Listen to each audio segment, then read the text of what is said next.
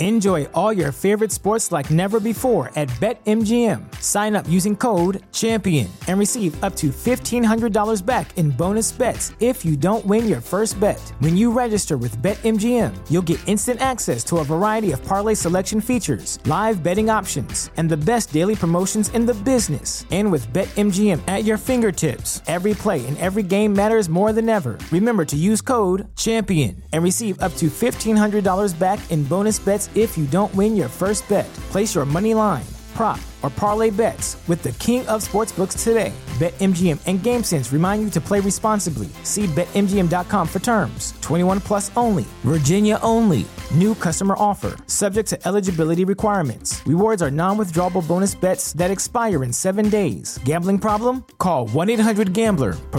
Promotional offer not available in Washington, D.C. Wilson, you sent the game-winning email at the buzzer, avoiding a 4:55 meeting on everyone's calendar. How did you do it? I got a huge assist from Grammarly, an AI writing partner that helped me make my point. And it works everywhere I write. Summarizing a doc only took one click. When everyone uses Grammarly, everything just makes sense. Go to Grammarly.com/podcast to download it for free. That's Grammarly.com/podcast. Easier said, done. Hello, and welcome to another edition of the Niner Noise Podcast, part of the Fansided Podcast Network. My name is Robert Morrison, a contributor at NinerNoise.com, and here with me, yet again, the one, the only Mr. Akshaz Duavadullah. Akshaz, how are we doing, man? You know, we're feeling good. Excited for Sunday, gonna see what's gonna happen, and I'm interested to see if, there's been a lot of talk nationally that, this Philadelphia team is just a cut above the 49ers.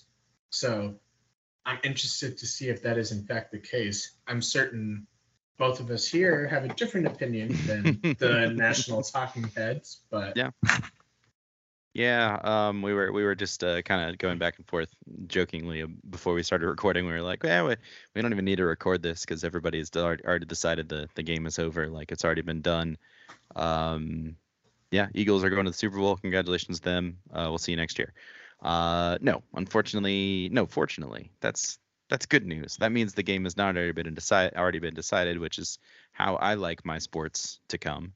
Which is why I don't like quote unquote professional wrestling, because I don't like, things where the outcome is decided by a scriptwriter. Personally, I don't know how you feel about it, but that's just my personal opinion. I think, as we'll talk about, I'm sure, a lot as we preview the NFC Championship game between the Eagles and the 49ers from Philadelphia. There's a lot of things that are going to come into play in this game for sure, and I for one am looking forward to hopefully a good game.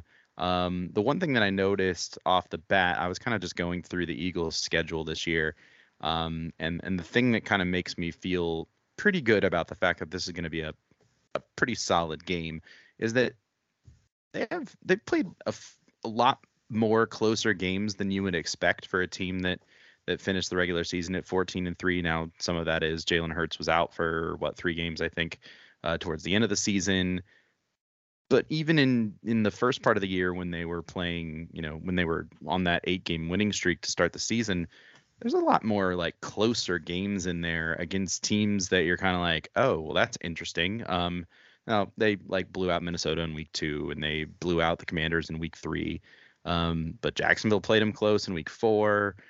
Arizona only beat the Cardinals by 3 in week 5. Dallas played them close in week 6. Just kind of going through a couple of their games. They barely beat the Colts. They beat the Colts by 1 after their first loss of the season. They played a shootout against the Packers. My point is, this is not a team that has massively blown out team. It's not like they've been wiping teams off the face of the earth every week in, week out, going out there just destroying teams. They've had a couple of games like that. They did that to the Giants twice now. They beat them 48-22 in week 14, and then of course in the in the divisional game last week. But if you go through their schedule, there's definitely some games on here where you're just like, oh, okay, well, that game was a lot closer than you'd expect given who the opponent was. So kind of an interesting team in that regard. That's an interesting point you bring up because one of the things people have been saying to disparage the 49ers and to some extent the Eagles is this like idea of strength of schedule and how well you played against the teams. And strength of schedule is a pretty it's an arbitrary argument because this isn't college. You don't have a choice of who you're playing. You don't have to win like pretty or bad. But there's something to be said about taking care of bad teams. And I haven't looked as closely into the Eagles week by week performance, but I have been privy, as you have, to the 49ers week by week performance. Yes. And post McCaffrey integration as a starter, they've been able, with the exception of the Raiders game, they've basically been taking care of business against teams that they should take care of business against in a pretty substantial way. So just to put a finer point of my strength of schedule question, according to Football Outsiders DVOA ratings, the Eagles have played the easiest schedule in the NFL. The 49ers played the second easiest. And then according to their Pythagorean win stat, so this is a calculation of how many games a team should have won given the statistical outlook of their season as opposed to the actual game-by-game performance. The 49ers are at 13 wins, which is exactly what they have to end the regular season. And the Eagles would actually be third at 11.8. So just to put a bow on it, I think these are two really, really, really talented teams that have taken care of whatever was thrown in their way. And there's a reason why they're meeting in the NFC Championship game. But I just don't think it's as straightforward as some people are making it, that one's a cut above the other. Right. Yeah. I mean, I think there are areas of both teams that you could go, oh, well, that team has the advantage in this particular position, and that team has the advantage in that particular position. And, say what you want about the different areas. I'm sure if we went through there, we could find, strengths on both sides of the ball. And I'm sure there's parts of the, of even if you break it down even further, you'd start to get into the real minutia of maybe the Eagles have the best overall offensive line, but you would probably take Trent Williams over all of their players on their offensive line, that sort of thing. But we're not going to really get into that. But as you say, I think there's a case to be made. And obviously, based on the way that the season ended, this is the number 1 and number 2 seeds. And I think there's a case to be made that, at least in the NFC, and I think probably there's a small case to be made in the AFC as well, that we've got the 4 best teams in the NFL right now. I think some people might have traded out Buffalo for Cincinnati in that particular case. I don't know how that would work out. I think there's a case to be made in both areas, but I think we're looking at a very strong conference championship setup to a point where no matter how this shakes out from a sort of viewer perspective, I think we're going to end up with a good Super Bowl, no matter which way that this works. The storylines are going to be great, especially if it's 49ers and whoever it is that they play, because it's going to be a rematch of sorts in either case.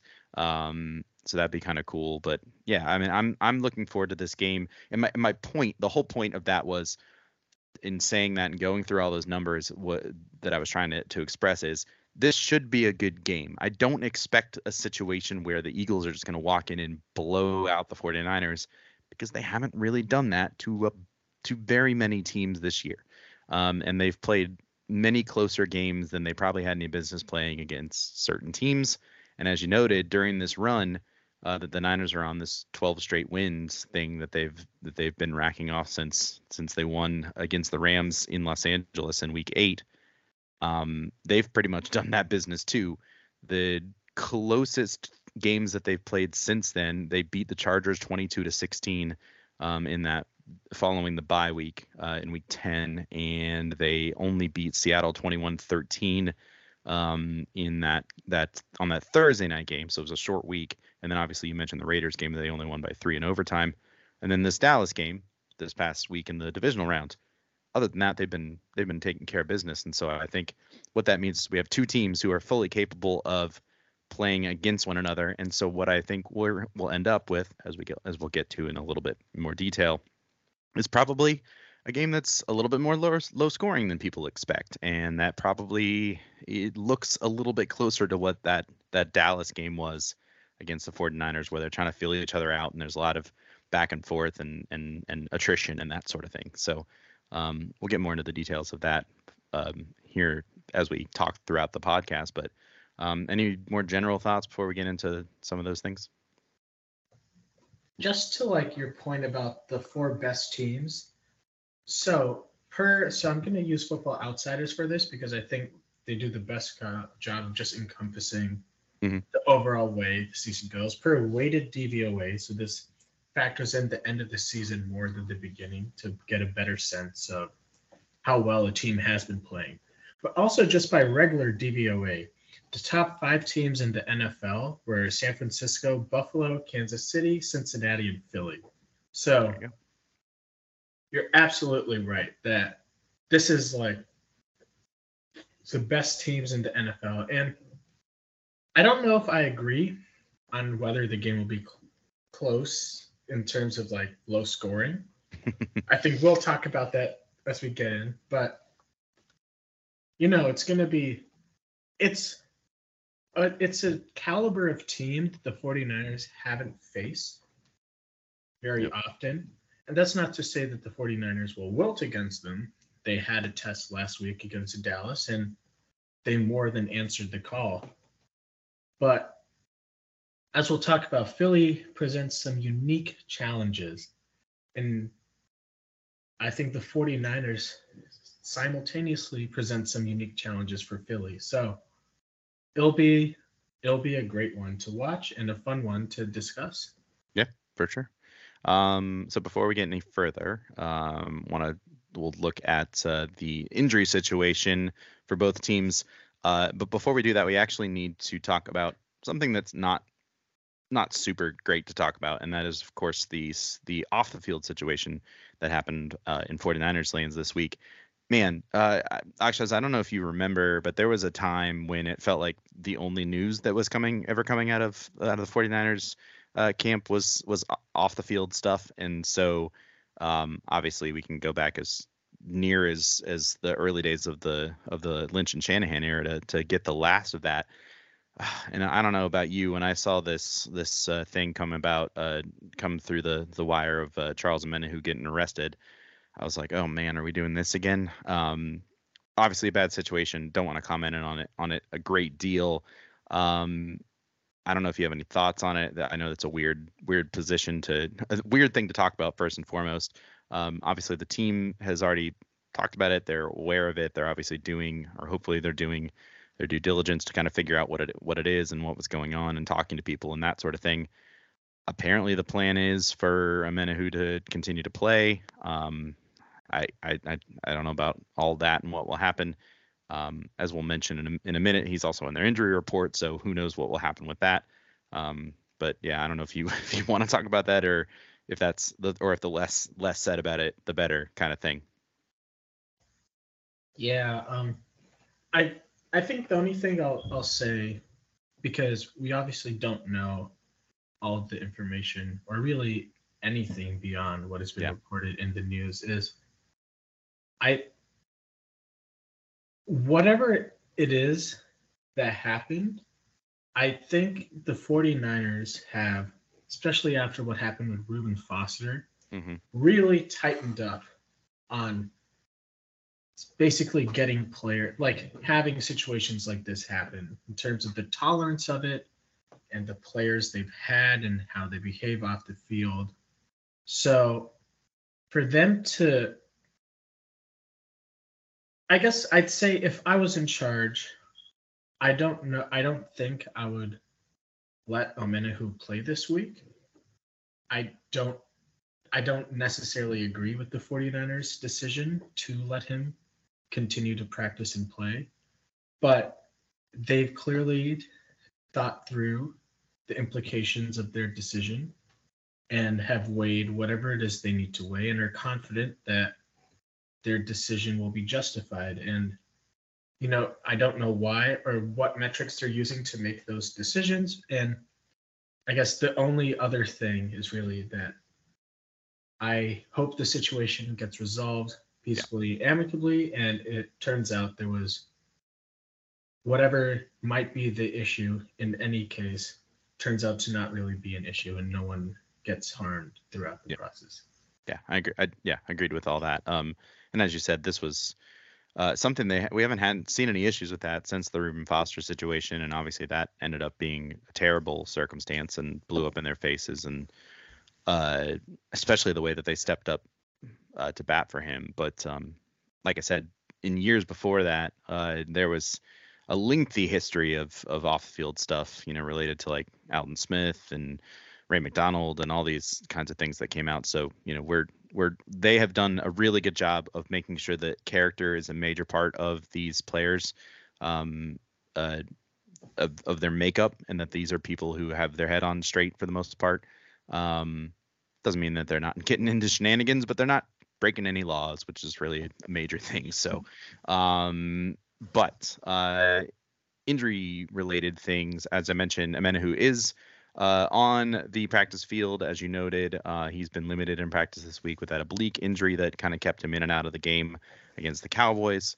Deebo Samuel has also been limited this week so far with an ankle injury. Kind of not really sure what's going on with that. Again, I'll probably say this a couple times. It doesn't. I can't imagine that unless it turns out to be a bigger deal than what it is. I can't imagine it's something that'll keep him out of the game on Sunday. But here's hoping. Ambry Thomas has actually been back at practice in limited stand. What's the word I'm looking for? Limited amount, I guess, this week, which is nice to see. Just from his perspective, he's been out for a long time, so that's nice to see. Trent Williams didn't practice on Wednesday, but that was just his rest day. He's back to full practice. He's good to go. Obviously, Jimmy Garoppolo, he had some more X-rays done. We talked about this Monday in the post-game podcast for the Dallas game. Doesn't look like. In fact, at this point, it is Thursday night leading into the NFC Championship game on Sunday. I think there's absolutely no way he factors into this game at all. Like we said on Monday's pod, his likely involvement is down the road. If they win this game, I think there's a pretty good chance, that an outside chance at least, that he could be the backup for the Super Bowl if they get there. But right now he's not there yet. So those, relatively good news. Everybody's out there. It feels like it should be okay. The two notable DNPs so far this week have been the two running backs for the team, which is not good at all. Christian McCaffrey, Elijah Mitchell, neither of which has practiced this week. I think I was listening to Matt Mayoko, Jennifer Lynch Han. They do the 49ers Talk podcast, and they were talking about how McCaffrey at least was out there during warmups and stuff on Wednesday or Thursday. I think it was Thursday. So this morning, that he was out for warmups, and then obviously they don't have media availability during the actual practice portion. But apparently the official stance of the team is he did not practice today. So we'll see. He also said that there's zero chance that he's not going to play on Sunday. I tend to think that those two moves are mostly precautionary. Like, let's make sure that these guys don't get any further injury, expecting them to be okay and ready to play on Sunday. I don't know what thoughts you have about any of that.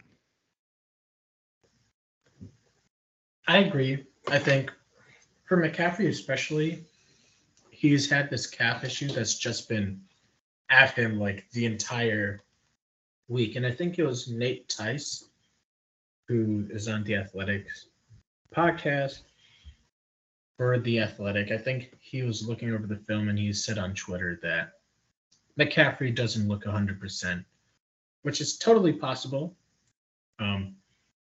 It's all about managing him and making sure he can give you the best effort he can. Elijah Mitchell's, I just think at this stage in the season, basically everyone on the 49ers offense who gets hit a ton is hurt. to some extent. And at this point, practice is always valuable, but definitely less important than making sure people are healthy for Right. Sunday. Yeah, so, like you said, just making sure there's not too much. I think McCaffrey said they're basically managing the load on his calf Mhm. so that he can be as close to 100% as he can be on Sunday. Yeah, all makes sense. I think, I mean, Trent Williams played the NFC Championship game on a high ankle sprain last year. I think it's gonna have to be a little bit. It's gonna have to be more of a major thing to keep these guys out of this game. Would be my read of it. But there you go. As for the Eagles, they have an interesting.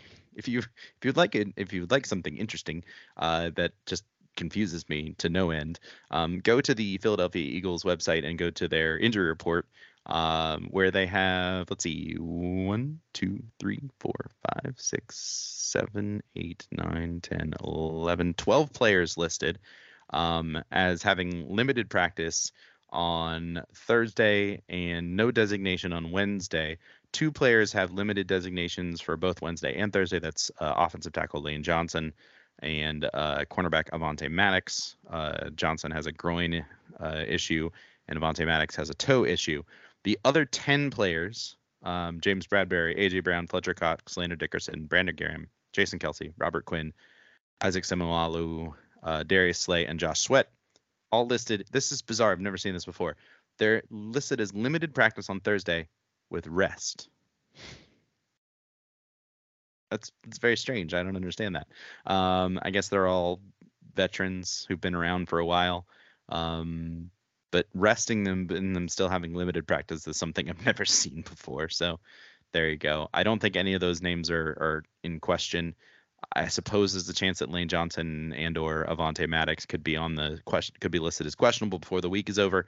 But as we've said throughout the last couple of weeks, it seems like both teams are in pretty good shape heading into this conference championship game, which, just like I said last week, I think is really good news because it means both teams are ready at basically full strength to go out and take on the other on Sunday. Yeah, so I don't know if I've seen anything like that. I don't really understand like if it was necessary. Like I understand that the NFL has these like really strict rules about being accurate with practice reports that way you don't have like a competitive advantage. But I don't know, like I like believe that like George Kittle is going 300% in practice right now, potentially like risking his body. Actually, George might be, but a bad example. I think like it makes sense to me. I do think it's interesting that the 49ers seem to have a different like not MO, but a different mindset going into this game that the Eagles do. And this is not like the Eagles are like soft or something like rant. It's just more so I think the 49ers have last year especially, but even this year, been really from Kyle Shanahan down, big on this concept of like momentum week to week and not giving yourself a chance to like slow down and stop the ball from rolling. And I think the Eagles have, by the luxury of being the first seed and then playing a Giants team that really should not have been in the divisional round, they've had the luxury of kind of like slow playing. And then, of course, Jalen Hurts was hurt. So their end of their year has been much less of like a cohesive rise as the 49ers have had. So I don't know if it'll have any impacts when we get to the game, but it's just it's an interesting like question of like whether the Eagles kind of like being very well rested, but not really having that explicit like week after week, like grind it out, force yourself to basically be in the fire. They haven't really had that moment this year. And, you know, they have a couple players who are extremely experienced and have been through it all. But a lot of their team is fairly young and new to the whole playoffs experience. So Yeah. Might be something there. I don't know. I personally don't buy too much into the. Damn, you're right. But If we buy too much into it, then our quarterback situation is a real problem. exactly. So we can't buy into it too much. I think it is interesting, but not terribly. It's just sort of a funny looking thing on the like I clicked on it initially. I was like, whoa, why are all these players? Oh, what? I'm confused. They're limited. They're practicing, but they're resting, which I don't understand. But I'm not a football player, so I don't know these things. All right. So one other fun fact before we get into the things and get into the reasons for optimism, etc. So I was just curious because one of the big things that we make a big deal out of when we have games in the winter time in these areas of the country where it's prone to getting cold and stuff. So forecast for Sunday's game is a very non-Philadelphia like 52-degree high with no rain or snow or anything in the forecast. So maybe a slight chance of a rain shower, it says, on Sunday during the day, and it's going to be windy, but it's not expected to be terribly cold or anything like that. So not something that would be too dissimilar from, I don't know, like the way it can get in the Bay Area from time to time. So maybe that all evens out. But what I'm saying is they're the advantage of like, oh, it's going to be 12 degrees and it's going to be snowing and everybody's going to be freezing completely out the window. So that's good news.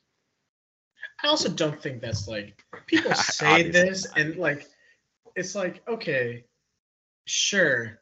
If a player has literally only always played in California, Texas, or Florida their entire life, then yeah, maybe the weather's an issue. But I mean, Brock Purdy, Iowa State. Right. George Kittle went to Iowa. Exactly. Yeah. Trent Williams was in Washington for most of his career. Like, Ohio, I mean, what are we doing? It's some of the ways people construe advantages, I think, are right. Yeah, I mean, we had this conversation last year leading up to the Packers game, and it's like, oh, it's going to be really cold and snowy, as if the Packers, by the nature of playing in Green Bay, sometime like it's a superpower or something like that. Oh, you play for the Packers, so you automatically can handle the cold. It's like, maybe. Maybe you're from California and you get real cold. I don't know. Anyway, I just thought that was a good little tidbit. So before we get any further off track, I think it's time to get into our reasons for optimism and our reasons for concern for the NFC Championship game. Man, we're talking about it again, third time in 4 years. So Akshaz, I'll start with you. Your reason for optimism for this game. So my initial thought has been what almost everyone, if you look at any like analysis of this game, people will tell you the 49ers need to run the ball because and I'm going to pull up the statistic itself, but the Eagles have been significantly better against the run than they have been against the pass. They are, again, by DVOA, the best team against the pass and the 21st best team against the run. So in theory, there's a huge discrepancy there. I don't know if that's actually the case and if that really well describes the Eagles team now, adding Linval Joseph and Ndamukong Suh. Jordan Davis is now healthy.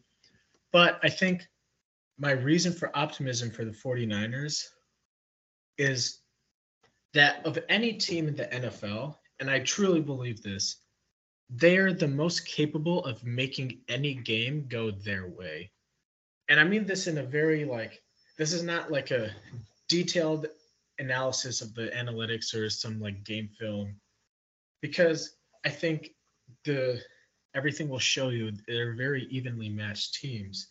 But the 49ers have this unique quality to them that they have a style. They want to run outside zone, play action pass, hit the intermediate part of the field, and they can play off that. They want to control the clock, let their defense rush the passer, rally to the football, play clean in the secondary, then get a couple big plays over there. And unlike a lot of other teams in the NFL, the 49ers are capable of creating that like that type of game. They can build a game to be, like we were saying, a low scoring slugfest, and they thrive in those situations. So I think my reason for optimism is I think the Niners are equally as good, if not better, than the Eagles. I think for every player on the Eagles, you can say is extremely talented.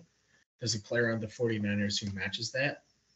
And then B, I just think this defense has had such a talented run that they have the capacity to do things against Jalen Hurts that he hasn't seen before.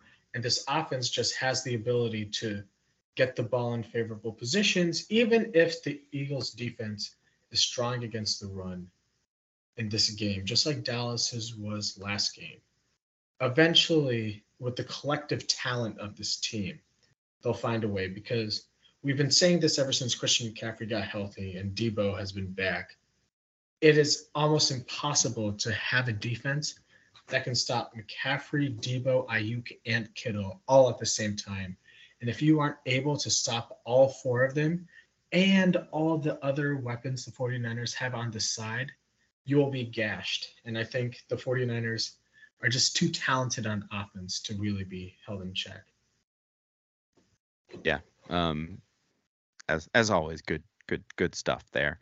I actually did isolate the run defense.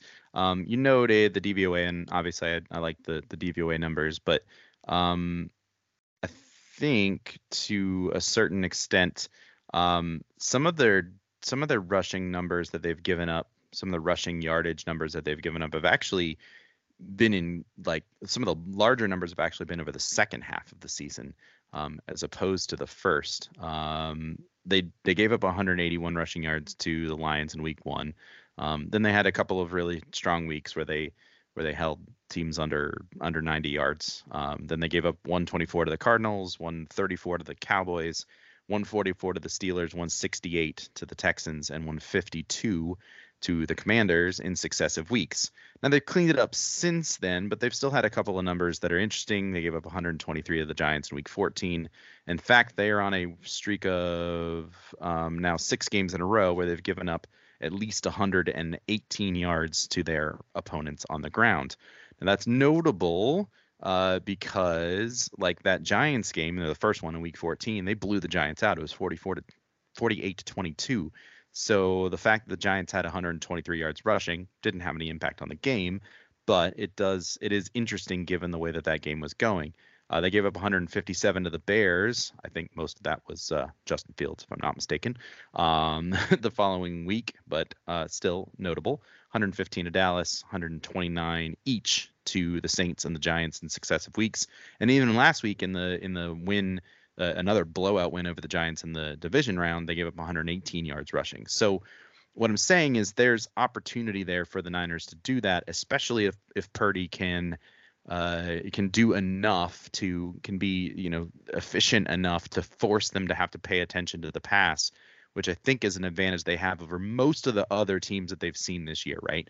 If you look at the teams that they've played this year, there's not a lot of quarterbacks on that list, save for maybe like Aaron Rodgers and Dak Prescott under certain circumstances. I don't know that we could talk about week 4 Trevor Lawrence in that category. Outside of that, they didn't play a lot of quarterbacks where you're like, oh yeah, you got to worry about him completing passes and that sort of thing. So the fact that they are going to have to key in on all aspects of it, and as you said, try to pay attention to all elements of what the Niners can do and all the players that they have and that sort of thing. I think the other thing to keep in mind is that while they have, probably one of the best defensive lines in football, probably one of the better secondaries in football, their linebackers are maybe an area where Kyle Shanahan might be looking and going, okay, I think I might be able to take advantage of a couple of space here. They don't have it's not in that upper echelon like the rest of the group is. I think they have some good players, but maybe some opportunities can be had there, and especially when you can throw George Kittle in there and Christian McCaffrey and maybe Kyle Juszczyk in that mix as well. not to mention, Juwan Jennings filling up that space and whoever else they want to get into the middle of the field to create some havoc. I think there's something there. And of course, my last reason for optimism is, are we sure Jalen Hurts is totally 100%? And I mean, obviously, at this point, nobody is 100%, as you mentioned before. But are we sure he's not got some leftover like concerns about that shoulder? Is there, would a game that gets real physical be detrimental to him? I don't know. I'm not saying, this is not in any way saying you to go out there and try to hurt him or anything, but if it gets really physical, is there a chance that it could impact him? I don't know. So those are all things that pop into my head and reasons for optimism for me. I think the last point is the most interesting and important. And yes, no one should intentionally try to hurt any other player, but you're absolutely right. From Philadelphia, people who watched the game in Philadelphia, there seems to be this argument that Hurts was avoiding contact a little more than usual. Now, part of that could just be he was like keeping himself healthy and safe and didn't really need to be as aggressive, which is kind of crazy to say given the fact that it was like a divisional game, but it's the way it goes. But I think a compromised Jalen Hurts changes this game because Jalen Hurts is really, really good, but he's also really, really good at things that the 49ers defense are not so good at. And well, I guess I can segue this into reasons for concern. I was going to say go right ahead. And Jalen Hurts has the athletic ability to scramble, and design QB runs. The 49ers have been better against design QB runs. I think there's a stat that Kash Antvarthan, who is on Twitter and has written for Niner Noise and Niners Nation in the past, said that the 49ers were second in the NFL against that. I don't know the explicit place he found the statistic. And that also seems like perhaps like skewed by outlier performances against certain quarterbacks. But yeah. So the 49ers really get gashed on scrambles. I think the last week we saw a really good example of that when Dak Prescott, 4th and 8, pocket collapses, wide open lane, rushing out in front. The other thing that I'm concerned about is Hurts's ability to throw the ball deep and down the numbers. So this is on offense. I think the 49ers are able to avoid getting gashed deep because their pressure gets home and their linebackers take away and safeties take away easy, like middle of the field reads. So quarterbacks really have to intentionally target deep outside passes. And that's not always the easiest pass to make. That's not always the most efficient pass to make. You don't always have the players for that. But A.J. Brown and Devontae Smith have both had exceptional years, and both of them will be able to stress the 49ers defense vertically. And I think that can be a place where the game can be changed, not only because they're like going to be positive plays, but 25 yards down the field, that's a chunk play that flips field position that can make what would have been a 3-and-out now into a possible field goal. Those are the big plays that this defense doesn't really give up, but as we saw in the Raiders game and against the Chiefs, it's the type of plays that completely decimate them. Then on defense, I think it's really the same issue as last week, but just amped up a little bit. Dallas has a better pressure rate. They're number 1 in the NFL. The Eagles are number 2, but the Eagles had 70 sacks on the year. That's historically good. And they just have bodies that they'll throw at you and they go one after the other. It's a lot like the 49ers defensive line, though you can argue that the 49ers have the best player. I think that goes without saying, but the Eagles probably have more talent as a cohesive unit. And, Brock Purdy played admirably against the pressure, all things considered, didn't turn the ball over. But I think anyone who's trying to discount the fact that the pressure really got to him would be lying to themselves. He was clearly not the same quarterback. When he was flushed into pocket, he escaped the pocket early. He had to do a lot of trickeration just to throw the ball away. And it was a type of inefficiency that the Cowboys were able to use to really like gum up the 49ers offense. And that same concern could be in this game. There's also the chance that the Eagles just have a better secondary than the Cowboys as well, but worse linebackers. So some of these bad decisions or like almost sacks that Purdy has can turn into potential turnovers. And that's where the game just goes haywire, is if you give the Eagles more possessions. So, that's probably the longest reasons for concern I've had all year. And I think it's a fair concern. This is a really, really talented team, but at the same time, I'm sure if Eagles fans or whoever is thinking about this game or being honest to themselves, the list about the 49ers would be equally as long.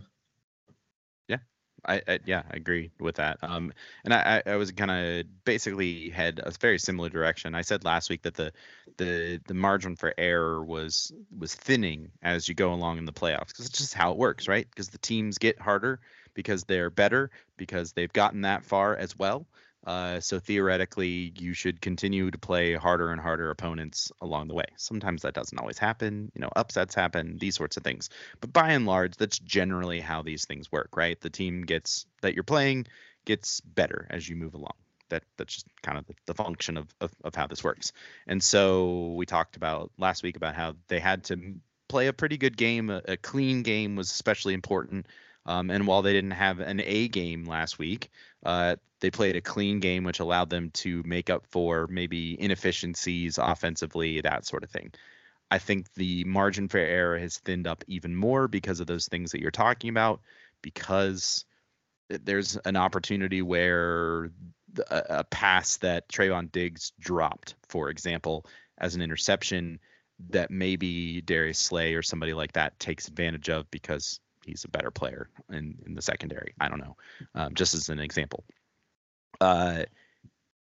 And so it's going to be even more important for Brock Purdy not to allow that pressure to get to him. The pressure's coming. He's got to know. He's got to be ready for it and have a plan for what to do with it. But he's got to continue to take care of the ball, which he has done for the most part during this run.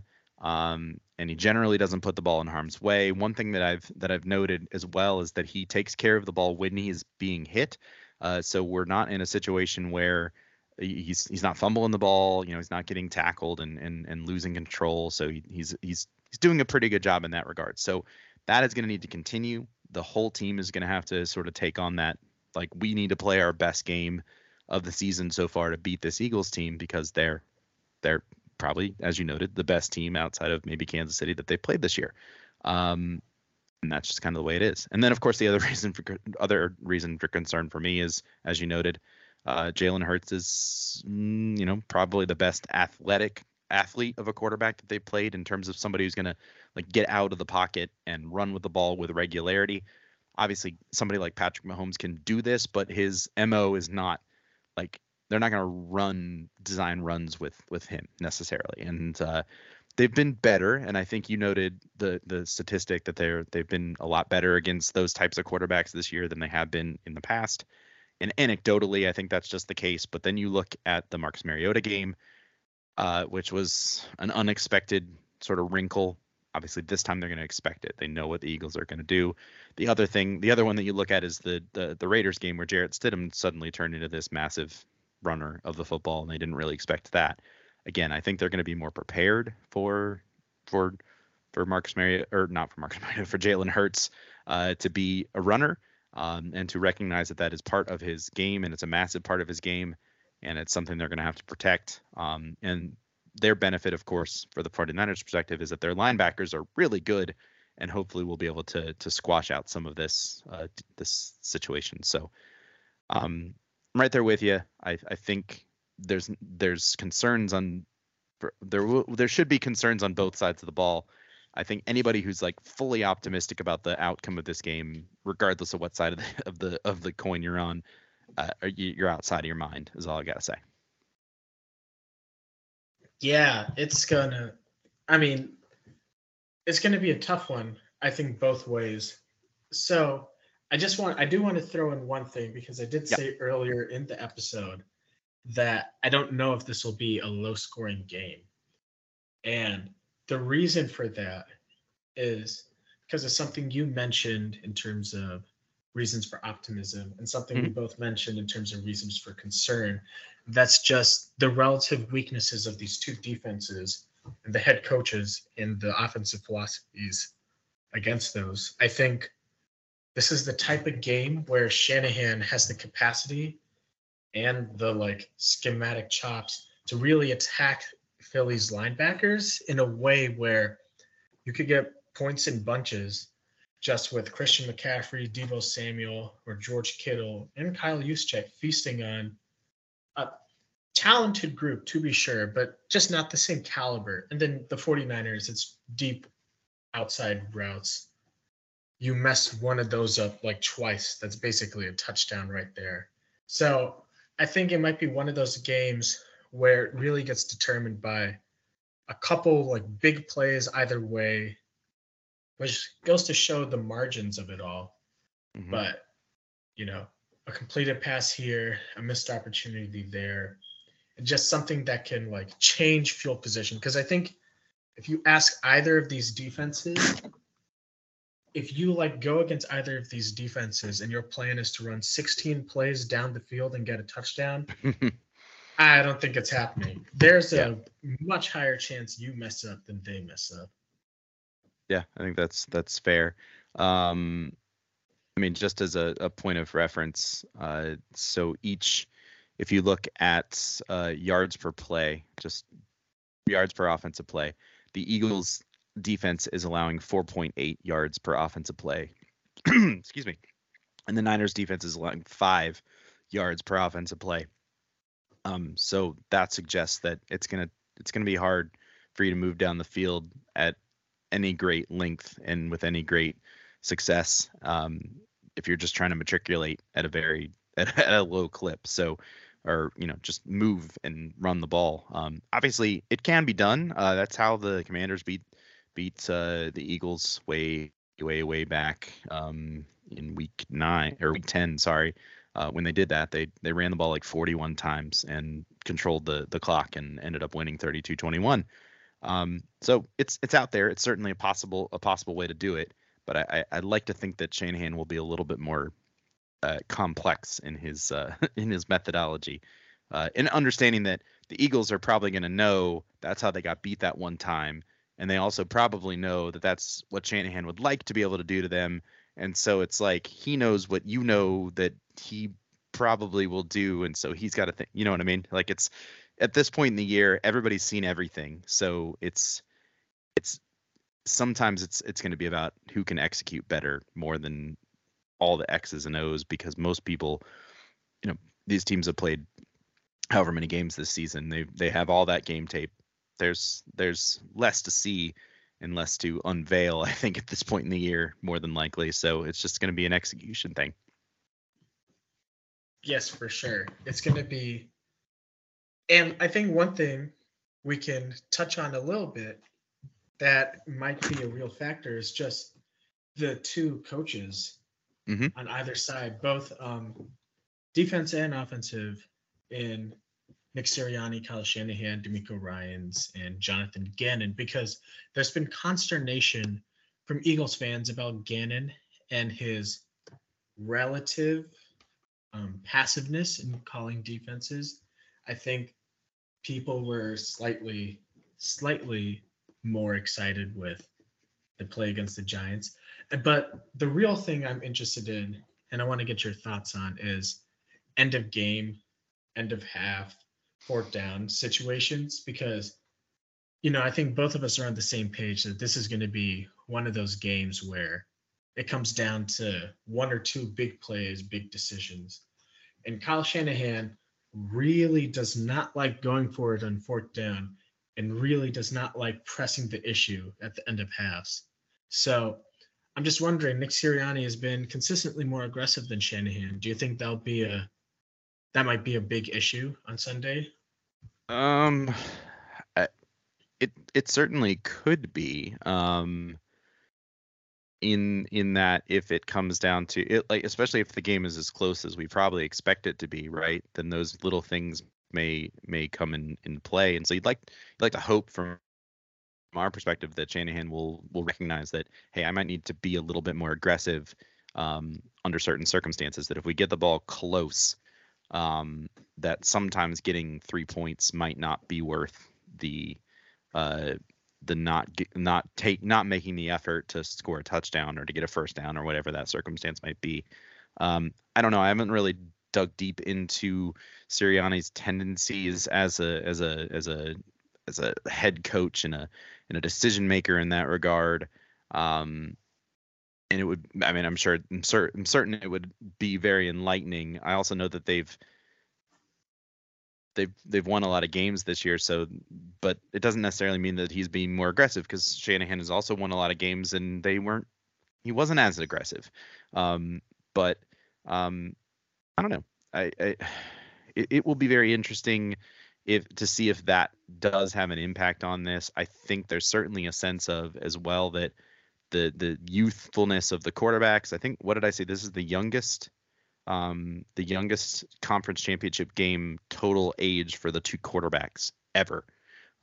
They're like 47 years old combined or something like that, which is just really nuts, because that's only like 9 years older than I am all by myself.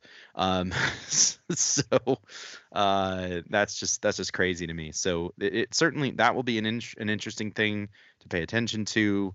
And we didn't even talk about the fact that these quarterbacks have faced off against each other in college not that long ago, when Hurts was at Oklahoma and Purdy was obviously at Iowa State. So there are just a lot of things to talk about, and I think it'll be really interesting. I don't know, man. There's lots of things we could talk about this for hours, but we don't have the time to do that, because that would be very boring for a podcast to go on for hours and hours. Yeah, I mean, there's so many storylines, and I mean, we haven't even dug really deep into potential like Eagles tendencies and 49ers counters. I mean, this is quarterback notwithstanding. These are, without a shadow of a doubt, the two best teams in the NFL. Definitely the two best rosters.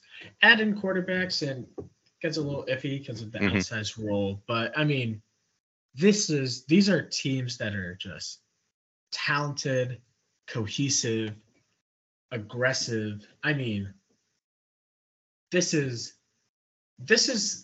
akin to, and this is not to like draw any like concerns or like bad jinxes.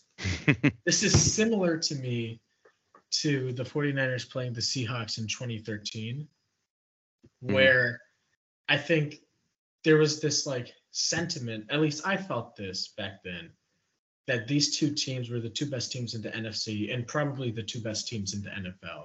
Yeah. And it was that type of game where, you know, it was really the best on the best.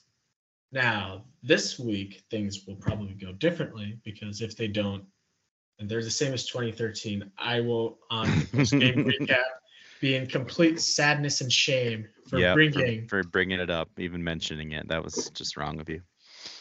So, for my sake, for my personal sanity, but also so I don't feel like I jinxed you guys, 49ers, please win this game.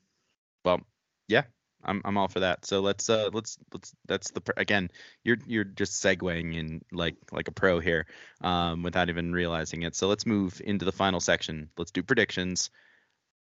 I don't know about you, but this is so hard for me to decide, but I'm gonna let you go first, because I'm such a nice guy like that.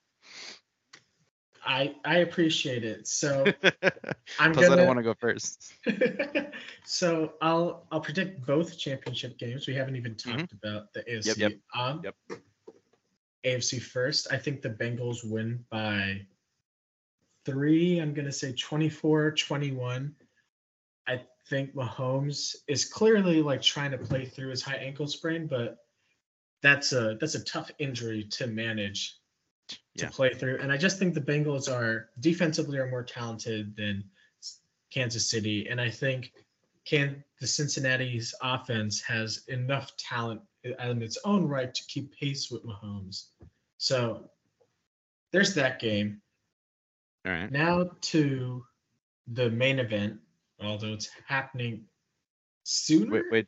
Do you want me to do the AFC first, or do you want Up to you. Do you Yeah, want I'll do that. Yeah, I'll do the All right, AFC yeah. first. I think I agree with you. I think the Bengals win. I think Mahomes he looked just so uncomfortable during the second half of that game. And I know he's gonna try to play through it because he's a professional football player and he's gonna try. But we lived through the high ankle sprain season just a couple of years ago, and we had players out for like months with that thing. So maybe it's a lower grade. I don't know, but I know they're gonna like try to tape it up and get him out there as much as he can. But his ability to like move and make plays off schedule and that sort of thing is so important to what he does.